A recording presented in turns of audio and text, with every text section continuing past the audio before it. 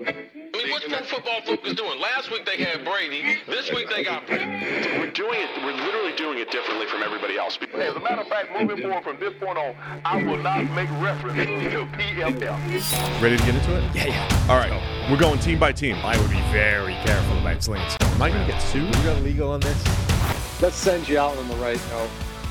PFF sucks. Have a great day, everybody. Wow.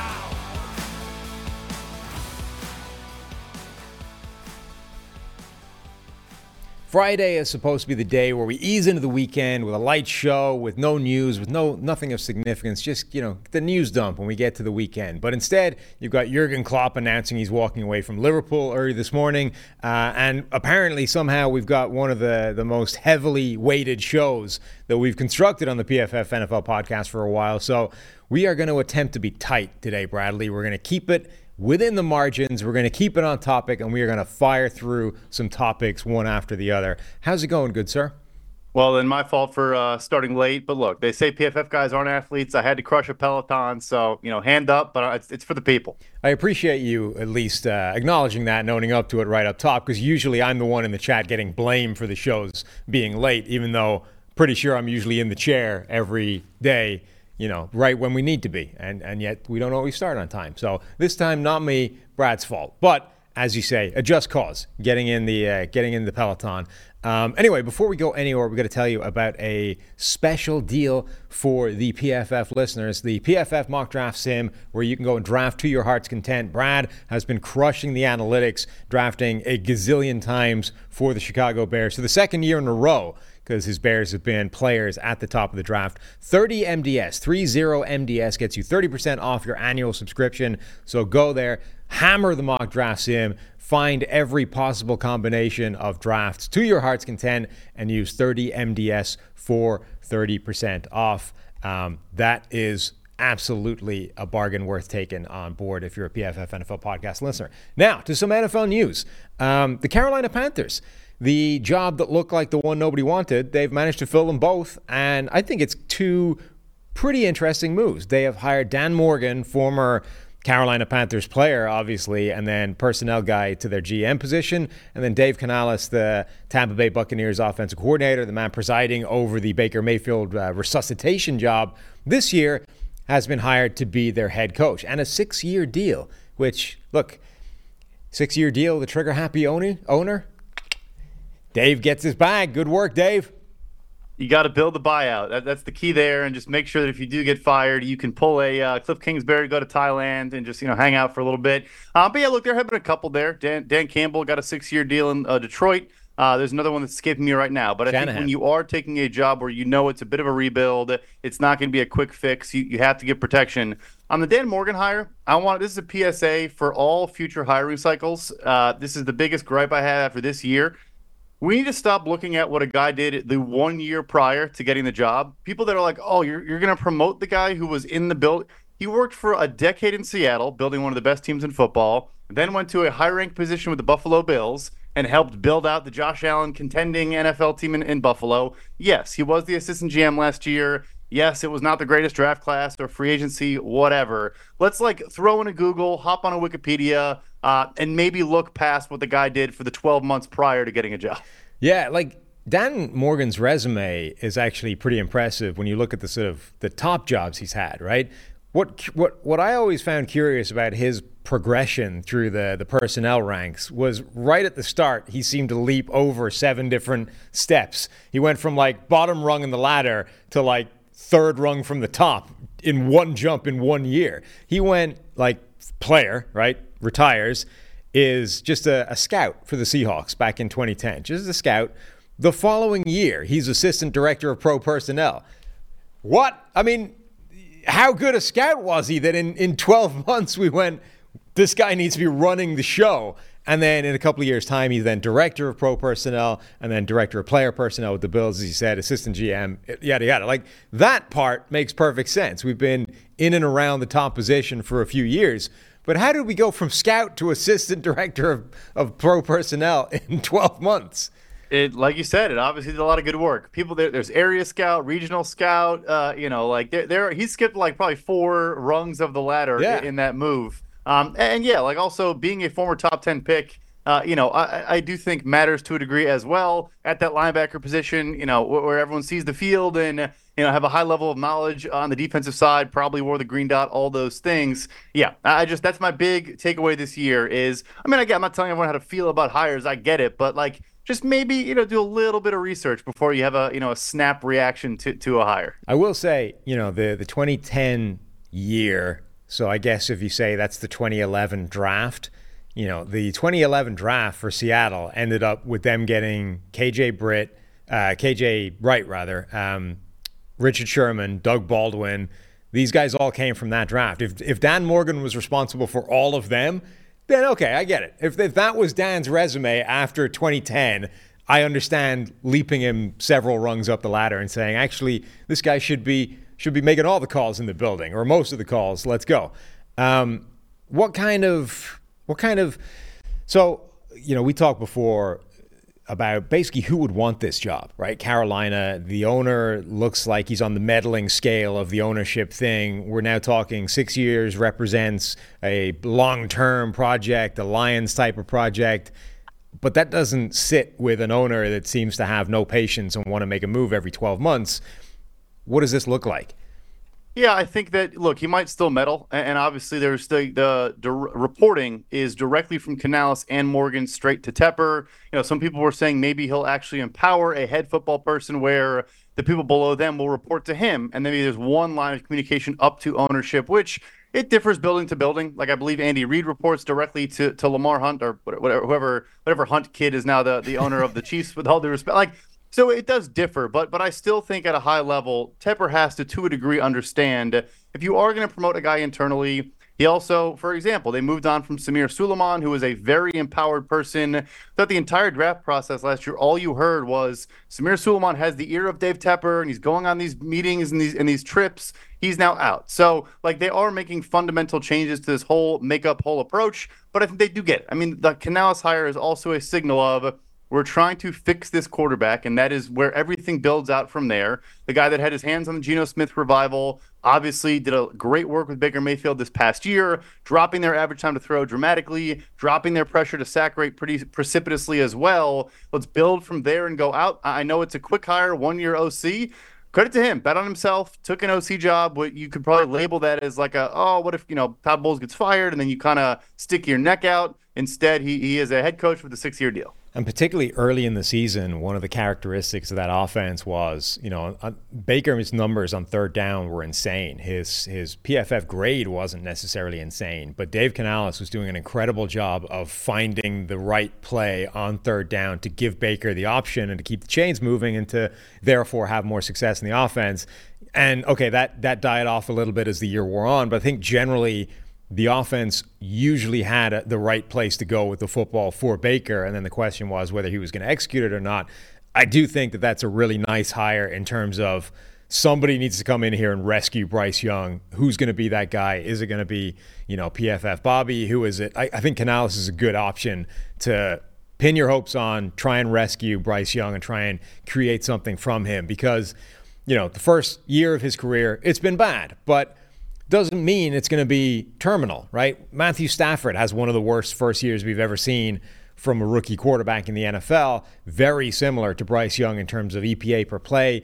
Bryce's grade was actually better than Stafford's, but that's the kind of territory we're plumbing here, right? It's bad quarterbacks. It's guys like Blaine Gabbert, but Matthew Stafford as well. So it doesn't mean that Bryce Young can't be good, but now Dave Canales' task, obviously, is to be that guy. We need to tell you that this podcast is brought to you by our friends over at Prize Picks. Of course, Eli has a Prize Picks lineup for this week, fresh off the glow of his first real victory of the season. Yeah, sure, he's had some flex play victories, but the first clean sweep last week of victories. This week, he's going with Christian McCaffrey getting more than 0.5 rushing yards. That feels like a pretty good bet.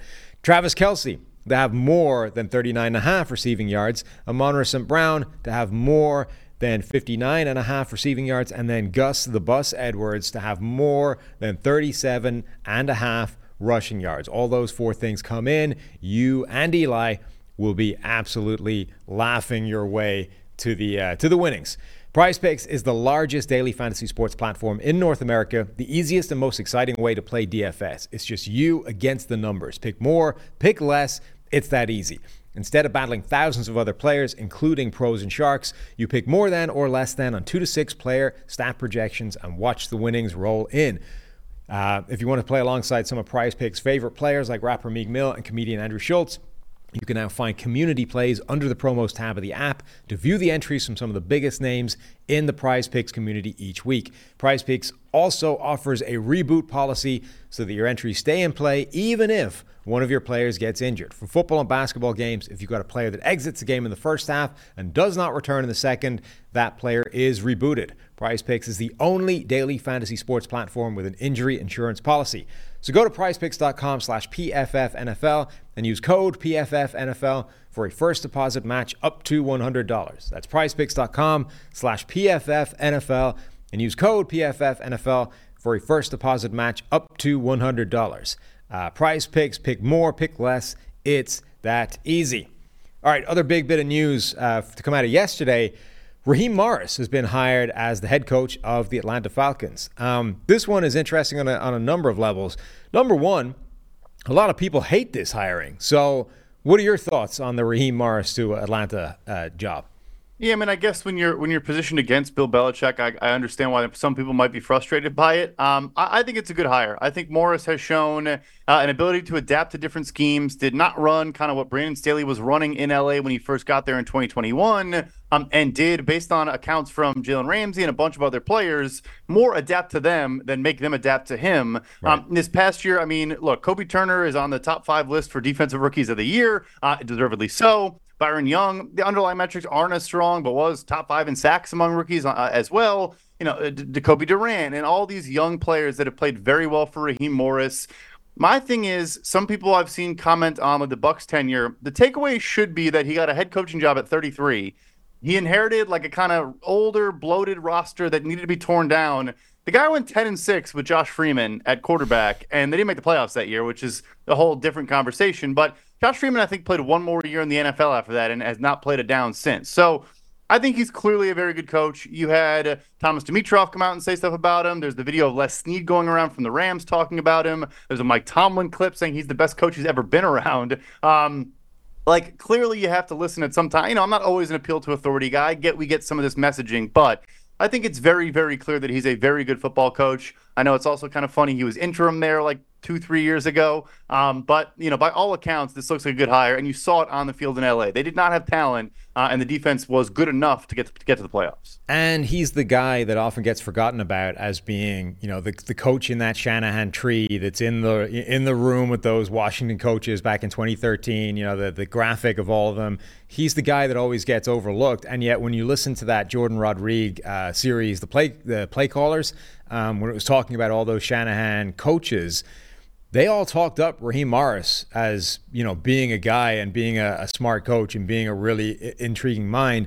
And I also think, okay, as far as I'm aware, they haven't named an offensive coordinator there yet. But from what I understand, the reports are that Zach Robinson, PFF Zach, is one of the front runners to go with him to be part of that head coaching thing. So if Raheem Morris is bringing his defensive acumen to the table, Zach Robinson is bringing the Sean McVay, Shanahan coaching tree offensive acumen to the table. The two of them combined, I mean, that does feel like a really intriguing option if they can find a quarterback. I mean, this was the same thing the big holdup with the Bill Belichick thing potentially is, where's my quarterback coming from? So if they can get Zach Robinson, if it ends up being him being a quarterback, now you've got Bijan Robinson, a good offensive line, Kyle Pitts, Drake London. You've got weapons, and we have a good defensive coach.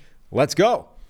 Also, my favorite thing, it's purely anecdotal, but he was the receivers coach in Atlanta for 3 years. So he's coached on both sides of the football, which I just fall in love with every time. It's a massive signal for me that you must be sharp if you've coached on offense and defense. Whether or not that's true is a conversation for a different day. But yeah, you know, I think the thing there when you're talking about too, maybe they made a decision of, we're not going to try to like rush back into this. Arthur Blank has had a lot of messaging about kind of chasing the end of the Matt Ryan era, how difficult it made the situation with all the dead cap. They still have the record for the biggest dead cap hit of all time for a single player at $40 million. Although that'll be doubled this offseason by Denver. But But yeah, so it's more of, okay, we're actually going to be patient. I think number 8 for the draft at quarterback becomes maybe more likely. Do they trade up to, 3 with New England if they don't fall in love with Drake May or Jaden Daniels or whoever is there? I just think it's instead of let's get Kirk Cousins, let's chase this thing right now. It becomes, let's build this thing out. We have good talent, like you just talked about, a lot of young players on both sides of the football. Let's build a consistent, sustained winner, not, chase a ring in the 3 years that Bill Belichick wants to coach our team. And that's the other element of this is the joke that we were making for a while that Atlanta would blow a 28-3 lead with Bill Belichick happened to come to pass. They didn't get the Bill Belichick thing over the line. All the reports were that they wanted it to happen. Arthur Blank in particular liked the idea of Bill Belichick being the coach, but they couldn't come to an agreement on what it was going to look like. And it kind of sounds like it was the organizational part of it that was going to be the problem, right?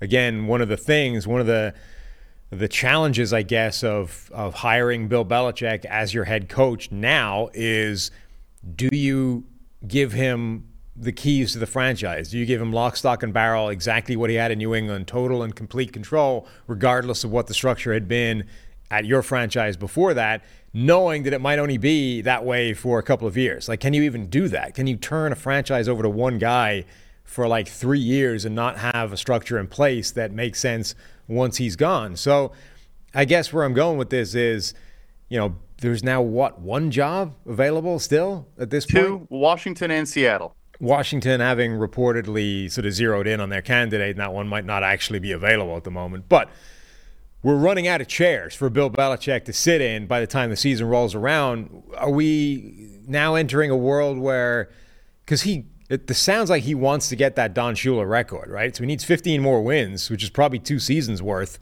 at least, depending on where he goes. Is he going to have to do the Sean Payton thing? Are we going to see Belichick on Fox for a year before the next coaching cycle and he gets a chance? Or how is this thing going to go? I think so. At this point, Seattle, why would you move on from Pete Carroll and then hire another guy who's the same age, right? Again, not that that's a 1-to-1 comparison, but it would be a little bit strange to go that route. And yeah, so I think he takes a year off, something else comes open, maybe he builds out his cachet of, look, there are 2 things that I think are prevalent in this coaching cycle that have been building, but more and more. The first being, like you just talked about, how much control, how much power does the head coach get? The messaging out of Tennessee, for example, has been very strong that they want the personnel people to run personnel and the coach to work with them, not the coach to have those guys work for them. Bill Belichick, I'm sure, and he deserves to ask for it. I get it. And look, Jim Harbaugh just won that power struggle in L.A.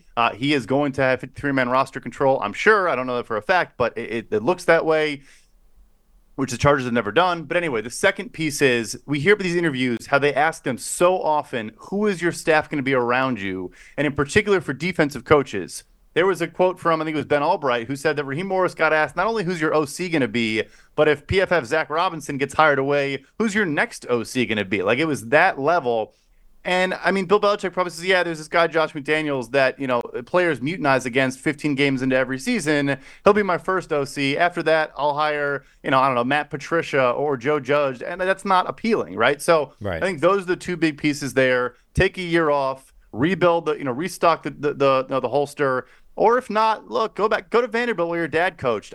No one's against that I've talked to. No one's against him just going to coach the Vanderbilt Commodores. But you're also it is interesting. You now need to almost have a succession plan in place for offensive coaches because we're in a world where, there was that stat that every single team in the NFL has changed their offensive coordinator since the 2022 offseason. So 2 cycles, the entire league has flipped, has turned over their offensive coordinator for various reasons, whether they've been hired away, they've been fired because they haven't been good enough, whatever. Every single team over 2 years has changed their offensive coordinator. So if you're hiring a guy, for example, on a 6-year contract, unless you're the brains of the operation on offense, unless you are, Kyle Shanahan, you're I'm bringing my system, doesn't matter who my OC is, it's me every year. If you're not that, you need to know not just who the guy is, but who's the next guy. When he gets hired away, who are you giving the keys to? Because you're not doing it. So I think, it's a smart thing, I think, for teams to recognize that trend and want answers to those questions. I don't know how realistic it is that you'll get a good one at this point, in the process. I think part of that is you figure out over the course of the year or 2 before the guy gets poached away who the who his replacement can be if you have one in house. But it's definitely the way the league is going right now. We have a couple of questions that have come in that I want to get to. But first, it's very much like, insurance.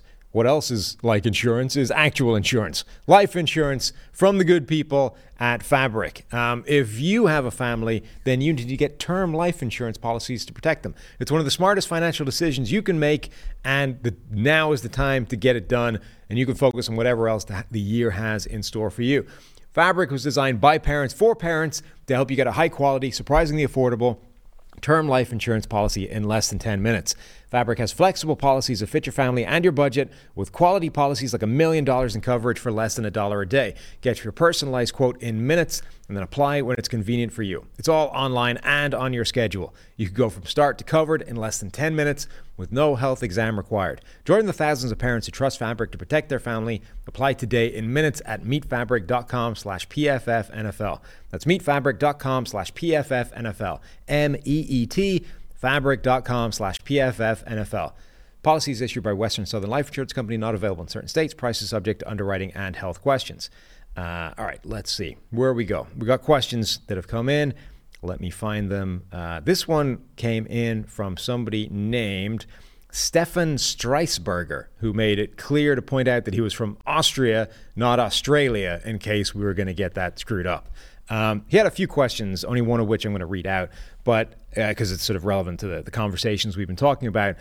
And it's a fairly simple procedural question, which I think you should be able to answer. So, do all assistant/position coaches or coordinators have clauses in their contracts so that they can leave if they get an offer as a head coach, or do they need to be bought out? That topic is talked about far less than, say, transfer fees in soccer. Does every coordinator have the goal to become a head coach, or do you think there are coordinators who like being coordinators and prefer that position, designing plays instead of taking additional responsibilities of a head coach? So from a structural point of view, how does this whole process work where we just go and interview a bunch of coordinators and they get the head coaching jobs? Theoretically, those guys are under contract, right?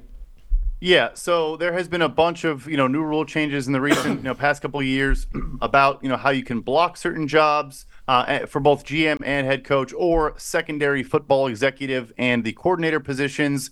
If it's a promotion, you cannot block it. I don't think there's buyouts for position coaches elevating to coordinator level. I suppose I could be wrong there, but I do not believe that is the case.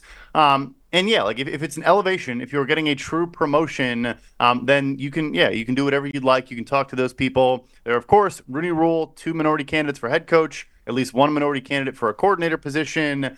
There's a lot of different constructs around it. But the second piece to me is the far more fascinating question that I'm becoming a little bit fascinated with, in that I think maybe there is a bit of a, I don't know what the right word to put on it, but I'll use an example for Steve Spagnuolo, who probably could be vying for head coach jobs. Obviously was a head coach for the Giants, I want to say, a long time ago, where you get a coordinator that is maybe a little bit on the older side, isn't some young upshot, 32-year-old, whatever, but is now building one of the best defenses in the entire NFL in Kansas City. You have that continuity, you have that staying power.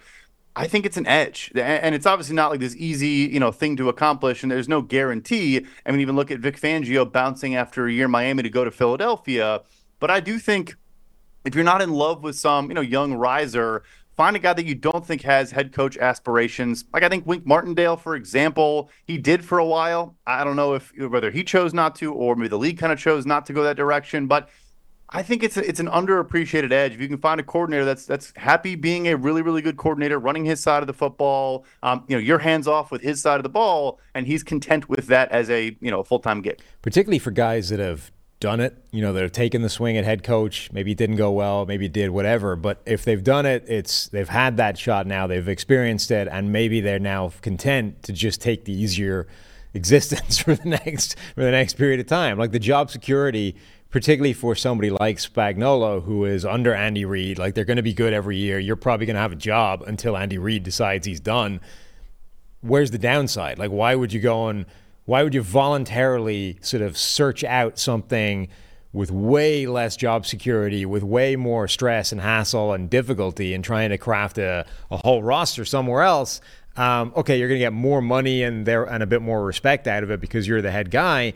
But there's a whole world of negatives attached to that as well. And if you've already done the whole go-round once before, I think a lot of these guys have just reached the point in their life where they're like, I don't need that pain in the ass. Like there's not enough in it for me to want to go in that direction. Yeah, and I think it's obviously harder, I think, on the offensive side of the ball. And I do feel like one example that I used to point to, he obviously was not great this year in New Orleans by himself, but Pete Carmichael was just the Saints OC for like 16 years with Sean Payton. And I'm sure he still provided a ton of value, maybe just isn't great at play sequencing and actually running the show himself. But still, there was that continuity year to year where Payton probably knew, okay, this guy can take care of a lot of these responsibilities, where if you're a Kyle Shanahan and Sean McVay, you're literally grooming a new guy every single offseason, maybe even multiple, right? Like you might even lose your pass game coordinator and your OC or your quarterback's coach, whatever. I think it's an underappreciated element maybe of, just if you, again, like if there's a young guy you like, go for it. But if there's not, don't just chase it and just, go for that stability. Yeah. Or, both coordinators in an offseason. I mean, there's value to having a guy that is probably not going to leave the second the unit starts playing well, just because he values the stability more than the advancement and the ambition of being the head guy. So I agree. I absolutely think there's an edge there. This next question came in from Chuck Camella. Greetings. I'm a big fan of the podcast. Keep up the good work and good luck with the podcast awards. Did I leave in that intro just to be able to remind you to go vote for us in the podcast awards? Who can say? I would be remiss if I didn't remind you at this point that you can find the link either in the description of this show or in my pinned tweet at PFF_Sam, and that the voting for this thing closes in like 48 hours. So time is running out to get on your phone and vote for us to win an award so that all of us can be award-winning podcast creators, us and you, our PFF NFL podcast community. Anyway, in summary, in an attempt to find out how valuable you all think that the best head coaches are and how many difference-making head coaches there are, my questions are, if you were a GM, if the head coach's salary had to be counted against the salary cap, how much would you pay your head coach? And then a second part of this question was effectively sort of if there was a fantasy draft, how high up would you be drafting head coaches relative to players, et cetera? But I'm really interested in that first part. If the idea that the salary cap extended to the coaching staff, how much, like what percentage of the cap would those guys be chewing up? Because that's a constant conversation with quarterbacks, right? This world of Tom Brady had the record for the highest percentage of a salary cap taken up by a quarterback that had won the Super Bowl at like 12. Now it's Mahomes, I think, with 17. But there's that, long-standing thing of every quarterback that makes the Super Bowl is taking up a very small percentage of the cap, with a couple of exceptions, right? Up until now, the three quarterbacks to have won a Super Bowl with more than, 10% of their cap taken up are named Brady, Manning, and Mahomes. So if you're going to have a quarterback taking up a chunk of your salary cap, he had better be one of the best to ever play the game. Otherwise, it doesn't look like it's likely to happen. So if that's the case for quarterbacks, how much should it be for coaches? I think the corollary is perfect, because I actually think the market a Kyle Shanahan, a Sean McVay, then I'm willing to go to the 50, 60 million per, not that same, but the top of the market. I think the issue is, and I'm not going to use a name and be mean, but the Daniel Jones equivalent head coach that is a good, serviceable, top 15, 18 quarterback who's still going to make 80% of what the Sean McVay and Kyle Shanahan's are making. I think that sinks you. So I thought the question was going to be more tied to draft capital with the whole Sean Payton trade, and like I would trade 3 first-round picks for Sean McVay right now within a blink of an eye. I really feel that way. I'll tie it to PFF WAR as well. The best quarterback seasons are around 4 to 5 wins above replacement. I think Sean McVay was like a 4 WAR head coach this year. Like I think you put a replacement level coach to run the Rams this season, and the 9 wins is 5. Like I really do think that's what it looks like to me. So. The number is, I'm not going to say they're making quarterback money, but the top coaches right now allegedly make about $20 million, although that was Bill Belichick, so I guess that's no longer the data point. I'll say that the top probably makes 15. Right. I'm paying the top guys a lot. I really, really am. I just think my cutoff point is like 6 names maybe, and then I'm just like, yeah, I'll just try to find the next guy. It does seem very, very like quarterback, right? Yeah. Like and to the point where, okay, forget for a moment we were talking about how much of the salary cap should they take up. The fact that they're not tied to the salary cap kind of suggests that actually Bill Belichick or whoever, like Jim Harbaugh this year, right? Jim Harbaugh, if he comes in, he was making 8.5 or something in Michigan. Presumably he's going to get paid more than that at the Chargers. Maybe he's the new market leader right now. But if let's say he's 15, I mean, we might be underpaying Jim Harbaugh by $30 million a year when you compare it to the top quarterbacks in the NFL. I mean, compare it to Herbert, for example. Like, Justin Herbert got his bag, and it hasn't been enough to improve the Chargers to where they presumably want to get to. If Harbaugh, it's probably similar, right? So the fact that the coaches are not governed by a salary cap and are not artificially suppressed by that sort of suggests to me that those guys are wildly underpaid at the top of the market. And then, yeah, I agree it gets more complicated and you probably need more information if we're talking about a salary cap involving them as well, because the cap would need to go up, right, for a start. We're adding a whole coaching staff into this thing. But I do kind of feel like it should be in the same ballpark as quarterback. Like, those guys should probably be taking up a similar volume of your cap, but maybe what you're talking about is true, that the drop-off happens at a different point. Like, if you have QB1, head coach 1 should probably be making similar sums of money, but maybe the head coaching one only extends to 4 or 5, whereas maybe the quarterback extends to 8 or 9 before you start to hit the drop-off. Yeah, it's simple planet theory. Just like how many humans walking the earth can be a top 8 quarterback is a very much so smaller list than how many coaches can be a top 15 NFL head coach in any given window or any given season. But yeah, no, it's a phenomenal question. And I do really think the Peyton trade was interesting because it was the first coaching trade of substance. I think Bruce Arians, like the Cardinals, got like a 6th, but where it was the rookie wage scale too, right? So I remember I was looking at that from the standpoint of, older trades, Bill Belichick and Holmgren and all these guys. But it is a different question when you're giving up an asset that's way more in a surplus value tied to it, and it's not these old first-round picks where maybe you're paying, Sam Bradford, what was it, like 5 years, $80 million, whatever it was. It's a different calculus. But yeah, the elite ones are worth a ton. Our next partner is AG1, the daily foundational nutritional supplement that gives whole body health. I drink it every single day. I gave AG1 a try because, frankly, I have an atrocious diet. And any kind of nutrients you can get in, particularly when it's in an easy, convenient form, such as just a drink right with your coffee, absolutely covers all your nutritional bases every single day. Gives you a total whole body health improvement, an absolute boost to energy, immune system support. Hated taking all the pills, all the vitamins. This way you get it all in one simple drink. I drink AG1 in the mornings, right with the coffee, before any kind of working out, before starting your day, before getting to work. It makes you feel unstoppable. And it's a way you too can be just like your favorite athletes. Sure, you might not be able to run a 4.5 Sure, you might not be able to bench 225 15 times, but you can treat your body the way they do with AG1. All great athletes have that thing in common. They take care of their bodies, and a huge part of that starts with optimizing whole body health.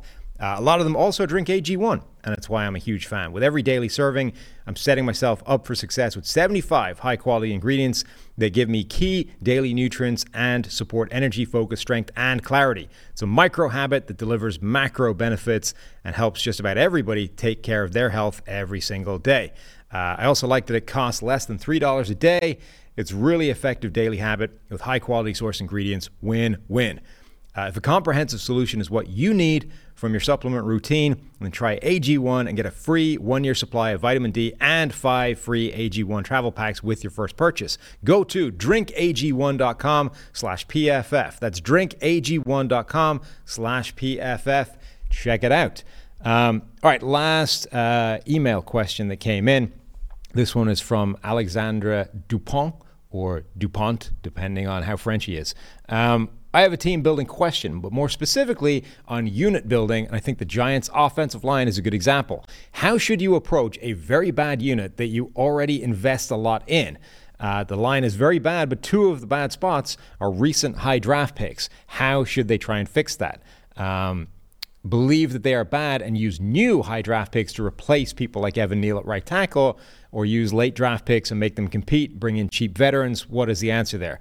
So I think there's a very interesting kind of conversation dynamic there between how to handle sunk cost on specific units, the Giants offensive line in this case, but more broadly, like how quickly can you decide, okay, this is a sunk cost now and we just need to keep swinging because we didn't get it right, versus we have investment here, let's try and make that investment come good. Yeah, it is interesting. I'm also curious if for the second person, if he's referring to John Michael Schmitz, he was a rookie center. I would give him some time there. I know his grade probably isn't super strong for us, but a good prospect. Center, it can be tough adjusting to playing with 8 different quarterbacks. Probably didn't make his life much easier. If he's referring to Josh Azudu, also has never had stability of a position he's playing. Anyway, I think you do need to not be afraid to reinvest. I would probably go more so the mid-tier veteran route and establish a higher floor and have a succession plan and make sure that you're not, really bringing the entire unit down with a weak link that just ruins every other operation. At the same time, though, there are scenarios like if you're the Philadelphia Eagles, you take Jalen Reagor, you immediately identify that didn't work, and you take Devontae Smith and trade for A.J. Brown, a couple of years later. And they also, took J.J. Arcega-Whiteside before that too. So sometimes it's okay to keep kind of, going after it. And depending on the unit, offensive line, when you have the quarterback under contract, when you've now, Wan'Dale Robinson second round, Jalen Hyatt third round, you trade for Darren Waller, you're kind of wasting everything else if you don't get the offensive line, at least just to around league average level. So I'm not opposed to it. Maybe don't use your 5th overall pick or 6th overall pick on another tackle, but if it lines up that way, if the receivers don't fall the way you'd like, and Joe Alt or Olu Fashanu's sitting there, I'm not saying don't do it. Yeah, the Evan Neal one, I think, is the difficult thing. It's how quickly do you give up on a guy that, was a really high draft pick, was a really impressive prospect, and has shown nothing so far in the NFL? I think that whole concept of sunk costs, particularly when it comes to draft picks, is a really difficult balance to find, because we know there's plenty of situations where you change a coach, you change the environment, you change the system a little bit, and suddenly a player that looked terrible is completely reborn, right? And it's clearly he wasn't the problem, something else was, and once you change the scenery, he's fixed. But I almost wonder if the best way of approaching that is to say, somebody else can find that. We're not going to try and revamp everything to rescue this one guy. If it hasn't worked out for us within 2 years, let's trade him away. Let's get something back for him. And if somebody else can fix him, good luck to them. It's a particularly funny conundrum, too, because the lows were never as low. But, Andrew Thomas struggled out of the gate as well. Yeah. And then in his, third season was one of the best left tackles in the entire NFL. So, again, there's no guarantee that happens again, but you have a very recent example of patience paying off in a huge, huge way. So, yeah, I think my bigger thing, though, is I would probably still, if I'm them, they have so many needs, another edge rusher opposite Kayvon Thibodeau, or, insert whatever you think could be a big need there. Maybe you don't use your early pick on it, but this tackle class is loaded. If you're sitting there with their second-round pick, they have 2 of them because of a sharp trade of Leonard Williams, too. There's no issue for me going for a Tyler Guyton or, insert early second-round pick type tackle, Jordan Morgan, Patrick Paul, et cetera, et cetera, et cetera. I have no issue with it. Remember, if you want to send us any emails, questions, or comments, anything at all, really, NFLpodcast@pff.com is our email address, and that will get straight through us. Brad, I asked this to Trevor earlier in the week. Have you experienced the wonder that is Jimmy's famous seafood? One time, a long time ago, but it hit. It hit. We have a special offer for the good listeners of the PFF NFL podcast. If you use the promo code PFFNFLPod, PFFNFLPOD, you will get free shipping off any order of $125 or more. The crab cakes are insane. They are absolutely amazing. I have multiple of them sitting in the freezer right now that I'm going to have to use over the weekend. The crab cake egg rolls are... I can't come up with words to describe how good the crab cake egg rolls are. They come with a sauce as well that's just absolutely insane, but those things are amazing. They have a whole bunch of stuff that you can get and order and ship anywhere in the country. Frankly, go build your own box, throw a whole bunch of awesome stuff in there. They are absolutely insane. I've been telling you all week. Steve has been telling you. Trevor hasn't tried it, so Trevor doesn't know. We've had to tell him. But Brad has tried it, and Brad will vouch for the awesome that is the crab cakes. Yeah, plus, Ty has a Cincinnati/Cleveland palate, so does his opinion really factor into, all that much? No, that's true. I don't know. I don't know if Tyler, have you about to had get cut off. Have you had the Jimmy's? Oh, you meant Trevor. Tyler doesn't eat seafood, so. Now I'm just picking on Ty. You said Trevor. Well, Trevor's Florida, so you'd think he'd know seafood. So I guess should know. Trevor doesn't have an excuse. He should have experienced Jimmy's before now, and frankly, it's an omission. It's a mistake by him that he hasn't. But you guys can rectify that mistake. Go get yourself a box of awesome Jimmy seafood stuff. PFF NFL Pod is the promo code to get free shipping off that thing. Get it sent to you. Have it for the games. And thank us later. We've had multiple people send in to say they've used the promo code. They've gotten it. Baltimore, they've only got a couple of weeks left, right? Whether they win this week or not, time is running out for the Ravens to be front and center in this thing, which means our connection with Jimmy's may be running out. So take advantage of it while you can. And right now, we're going to kick over to the Boo Boo Breakdown with Vic. All right, welcome into a championship edition of the Boo Boo Breakdown with our guy Vic Trohat. Vic, only 2 games this week, only 3 games left for the entire season, so let's take them, I think, game by game, team by team, and focus on kind of the biggest issues involved. Let's start with the Chiefs. Joe Thuney dealing with a pec injury. Didn't sound like the worst case scenario from that, but it does sound like it's going to keep him out of the game. Yeah, especially with a pec injury like he suffered. It was late in the game, and when you deal with something like this where it's enough of a risk for a severe injury to occur if he gets more stress and strain on that pec, they're going to just play it more for his benefit. It's one of those injuries that if you fully tear your pec, this could be major surgery and a huge off-season loss. So I don't think not only pain-wise, but just injury risk-wise, it'd be even worth for him to play. So if Chiefs end up pulling off a victory, I could see him back for the Super Bowl. But management right now is just purely to try to get him as healthy as possible. And then Isaiah Pacheco is probably the other significant player with an injury deal going into that game. Injury for Isaiah Pacheco was interesting because I did not really see where he was hobbling at all. I mean, he was to the very last snap, right? And but he's actually dealing with toe/ankle injuries. Didn't practice Wednesday. To me, this is just a maintenance thing. This is like, hey, listen, like you've done enough this year. Like you just ran the ball to the ground last game. You were probably sore. But obviously, we need you. And we need you. So don't get hurt. Yeah. So this is something where they're definitely trying to just keep him fresh, and he doesn't need to be running extra drills and stuff like that at practice this week with a ankle and toe issue. At the same time, for them to be that specific, when you see something like this pop up where it's just like ankle and toes and there is something there. There is something bothering him there. Might want to watch out for it just to see if he's taped up or if he has any signs of re-aggravation. This might be one of the maybe the first time that his running style, which is just a sort of a punchline at this point, actually comes back to be a factor. I mean, a guy that runs that hard, pounds his feet into the turf that hard, when you're now dealing with a toe/ankle injury, maybe it's a bigger problem than it would be for a different running back. Yeah, well, like, I mean, when I rewatched that game and so they're on their last drive, and everybody and their mom knows in this ballpark, in this game, that Pacheco's going to run the ball to finish off. Chiefs just need a first down. He gets 9 yards, and I felt so bad for Klein as he's going in and 30-something-year-old backup linebacker filling in, and he gave him everything he had to Pacheco to try and tackle him and bounced off like a rag doll. Yeah. This guy is powerful. So if you're dealing with toe, ankle issues right now, I mean, he's going to push through it. The adrenaline, everything, the big game, all of that's going to be there, but he might be hobbled a little bit, and especially if they do win, it'd be interesting to see if they just kind of follow the same protocol next game. All right, the Baltimore Ravens in the other team from that game. Key players on both sides of the ball. Let's start with Mark Andrews. Is he going to be back in this game after what he's been dealing with all season? Yeah, it was still with the left ankle. I think what they're going to be doing is they're going to be splitting time with him and Isaiah Likely.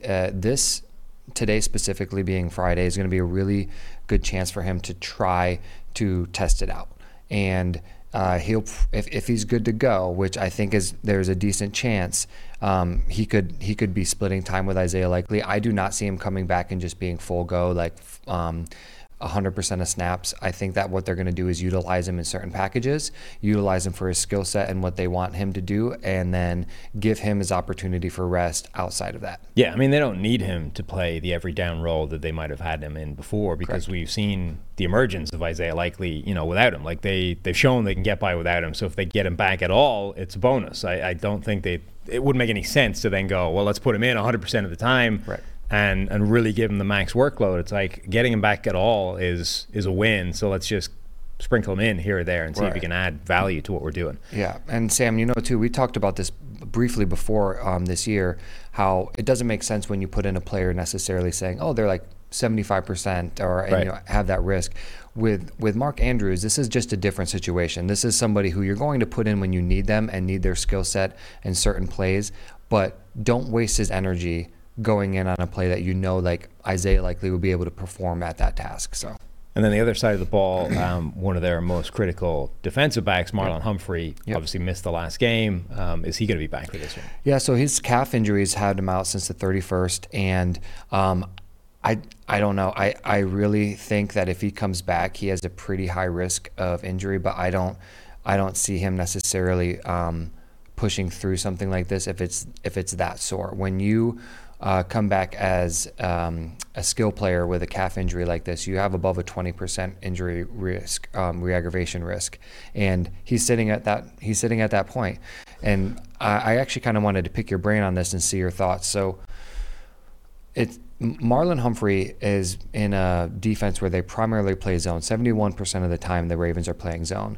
And then you're looking at their opponent in the Chiefs, and you're looking at their wide receiver core, and I think outside of Rashee Rice, you're kind of dealing with a bunch of players that, aren't going to blow the tops off, right? And Pat Mahomes could sit there and throw to a high school squad and probably be productive. So they don't really need they don't really need him to shadow Rashee Rice or anything like that and go man up. So if they're going to be playing primarily zone, I put a little bit less risk on him re-aggravating this injury, but at the same time, from your perspective, do you think that is even a value to put somebody out there that might not be 100% when they might not be covering, let's say, the most skilled wide receivers that could be put out there? Yeah, I think it really comes down to how far off 100% he is. Like that's, I think, always the difficult juggling act for teams is we have a guy, we know he's our best player, but he's 80%, he's 90%. At what point is that line worse than the next guy in the depth chart for them? And I don't know if it's possible to tell that before you go into the game and you see what he's actually able to do. Yeah. Because all this, like 80%, it's all guesswork, right? It's not like there's a scientific bar somewhere that's saying, oh, look, he's 83% now. We're guessing how good he is or how close to 100% he is. And somewhere in the middle there is a line where he's no longer the best option you have, and the backup, even though he's an obviously worse player, he's 100%, or he's much closer to 100%, and he takes over as being a better option. So, yeah, it's a difficult one to know, I think, before you get into the game. But I think it's one that you could probably, all right, let's give him the chance to be better. And then if it becomes obvious within a couple of drives that he isn't, we'll make the switch again. Yeah, I do wonder if there's any type of scheme adjustments just purely based off of his injury and wanting to keep him out there. And if you're going to that extent, clearly he's pretty hobbled. Yeah, I think at the point where you're thinking about changing the game plan, it's not worth doing. Like, let's stick with what we're planning on doing. Let's not try and change the defense to accommodate Marlon Humphrey at 80% or whatever. Yep, 100% agree. Absolutely. Right, let's move to the other game. Yeah. The Detroit Lions, I think, are maybe the most fascinating one in terms of injuries. In fact, this game generally, I think, is probably more interesting on the injury front. But Jonah Jackson, one interior offensive lineman, and then Frank Ragnow. Jackson, I think, is most likely out, but Ragnow is the key one. We saw him, it was one of the stories of the last game, him battling through the injuries and then, still making a key block against Vita Vea at the goal line for a touchdown. Is Ragnow going to be able to go? Because I think if they don't have Jonah Jackson at one spot, they really need Ragnow. I 100% agree. That is a crucial hit to this team if you're losing two interior offensive linemen, especially all-pro like Ragnow. But he did not practice Thursday with left knee and left ankle. But I have to say this, watching that game and watching him get hit, He obviously avoided severe injury, obviously avoided tears of any magnitude. But by the time he got hit the second time with his ankle, I think that his reaction was just more out of like frustration. He was just like, dude, seriously, again? I just like, but he avoided the big stuff. So he's probably like, come on, like I just need a break here. Right. So I think that he is going to be sore. I think that they're going to have him braced. I think they're going to have his ankle taped, and I think he's going to be good to go, especially because Jonah Jackson's not going to play. I mean, that he has lateral meniscus cleanup. He's done. So Jonah Jackson's not going to play. Frank Ragnow is going to play, which is huge because at least that, on to his left, he's going to be able to have some control there, helping out any type of reserve player that's going to come in for Jackson. And I look at Ragnow as, if he toughed it out in the middle of a game getting injured like that, give him a week, I think he'll be okay. Yeah, that's what I was going to ask, is how much sort of signal is there in the fact that he was able to go out, like keep going through the game where he got hurt and battle through the injury live versus, a week's time once everything's had a chance to settle down. Is that, obviously it's a good sign that he was able to go as opposed to you're immediately shut down in the game, but does it actually mean much that he was able to battle through that at the time? Because I know, I played on through a knee sprain one time for like an hour. It felt fine, and then later that day, I couldn't move anything because I'd probably made it significantly worse by playing on for an hour. Right. Yeah. It just really depends on the injury. Like we know that Frank Ragnow is dealing with swelling and some discomfort, but the first name that popped in my head is we saw Tyreek Hill earlier this season with an ankle sprain try to go back in, play the end of the game, and he was out the following week. And it's because you went back in and played, right, and you made that much worse, or at least more swollen and more painful to where it limited you the entire next week. Granted, given the situation and being the game that it is, I definitely see him playing even if he's in discomfort. But for some cases, let's say this was mid-season, I could also see them holding Ragnow out for a week. So another critical player for this game, they're potentially getting James Houston back. Mm-hmm. He was activated a while ago. He was activated sort of in time for last week's game, didn't end up playing in last week's game. Is this the game they're getting him back? Yeah, so he fractured his ankle in week 2. He's been practicing with the team, elevated to 53-man roster. I think that they could get him back. And the reason that I kind of wanted to highlight James Houston is this is a very important player for them to get back. Yeah. And you might not realize it just because of the name. And he's not a huge big name player, but his skill set's pass rush. And if he can get somebody on the other side of Aiden Hutchinson that's healthy, that can rush the passer, it's going to be a huge help for that defensive line. Because look at both of these teams. It's a battle of the trenches. And if you can get healthier as far as the opposite side of a really, really skilled player, no matter which side of the ball you're talking about and which team, it's going to help. So I think that him coming back is going to be huge. He's not going to be playing as many snaps as he would have if he would have had a completely healthy season. But he's going to come back and play probably in those crucial downs if they decide to activate him for this game. And even if he's not able to win one-on-one against Trent Williams, one of the best left tackles in the game, there's value to having him there as a cleanup weapon. Like his athleticism, his ability to hustle and to get after the quarterback comes into play after Aiden Hutchinson has made the play. Mm-hmm. When he's started to move the quarterback, or if he's managed to flush him, James Houston has a better chance of finishing that play than any other pass rusher the Lions have on that team. So even if he can't win and get the pressure to begin with himself, there's value to him being out there as a compliment to Hutchinson. Absolutely. And Hutch has to be so happy that there's somebody else there that's pushing the pocket towards him, right, from comparison him always pushing the pocket towards the other defensive lineman. So I'm interested to see if he comes back and if he plays. I don't think he's going to play a ton of snaps, like, don't get me wrong, but in those crucial third down pass plays that they need him, he's going to be valuable for sure. And then for the 49ers, maybe the most critical injury debate for the entire week, Deebo Samuel obviously went out of the last game. The 49ers offense has tended to change dramatically when Deebo isn't in the lineup. He's the big question mark with a shoulder injury all the way through this week. Is he going to play? Is he not going to play? If he plays, how close to Deebo is it going to be? Yeah, so the thing with Deebo is, just to clarify, this is the opposite shoulder that he injured initially. So this is x-rays came back negative, no shoulder fracture, nothing like that. But he is going to play. And He is limited in practice, but they're going to limit him just to make sure he can run through. His risk of re-injury, though, is a little bit higher. They are talking about a little bit more of a AC joint sprain or possibly like contusion to his shoulder, which means that it was like impact related, right? So when you have a really aggressive wide receiver like Debo, he's going to have impact on that shoulder. I mean, the way that he plays, it is inevitable that he is going to either land or drop that shoulder into somebody, and that's where the injury risk shoots way up. I think that it's greater than a 25% chance for him to get hurt again, but doesn't mean that he's not going to play through it. Right. I think that he is going to go into the game sore. I think that he's going to be playing with a lot of contact because that's how he plays football, and I think it's going to further his likelihood of re-aggravating that shoulder and maybe being pulled out again. How much stabilization can they do to a shoulder joint? You see these guys all the time wearing these kind of giant harnesses with the thing that comes down the bicep and like whatever strapping is involved.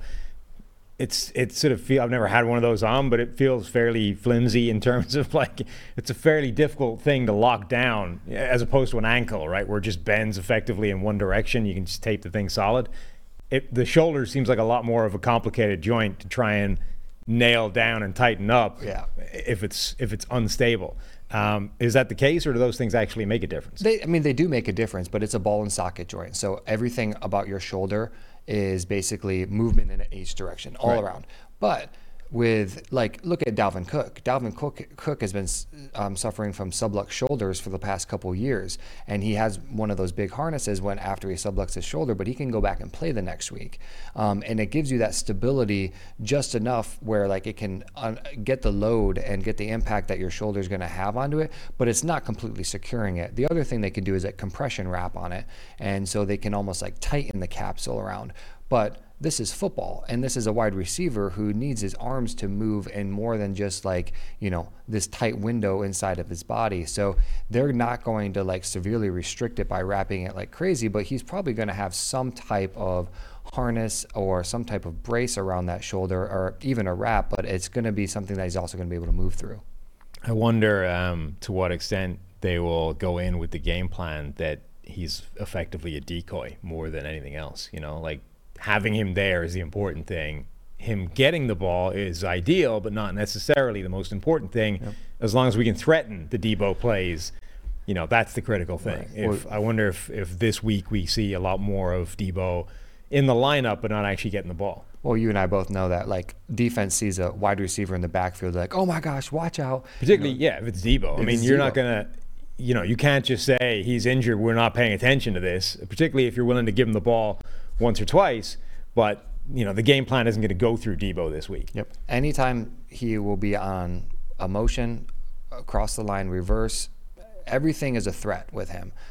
They will give him the ball in some of those, but I wouldn't be surprised too if they try to limit the amount of impact he's going to have on like certain run plays.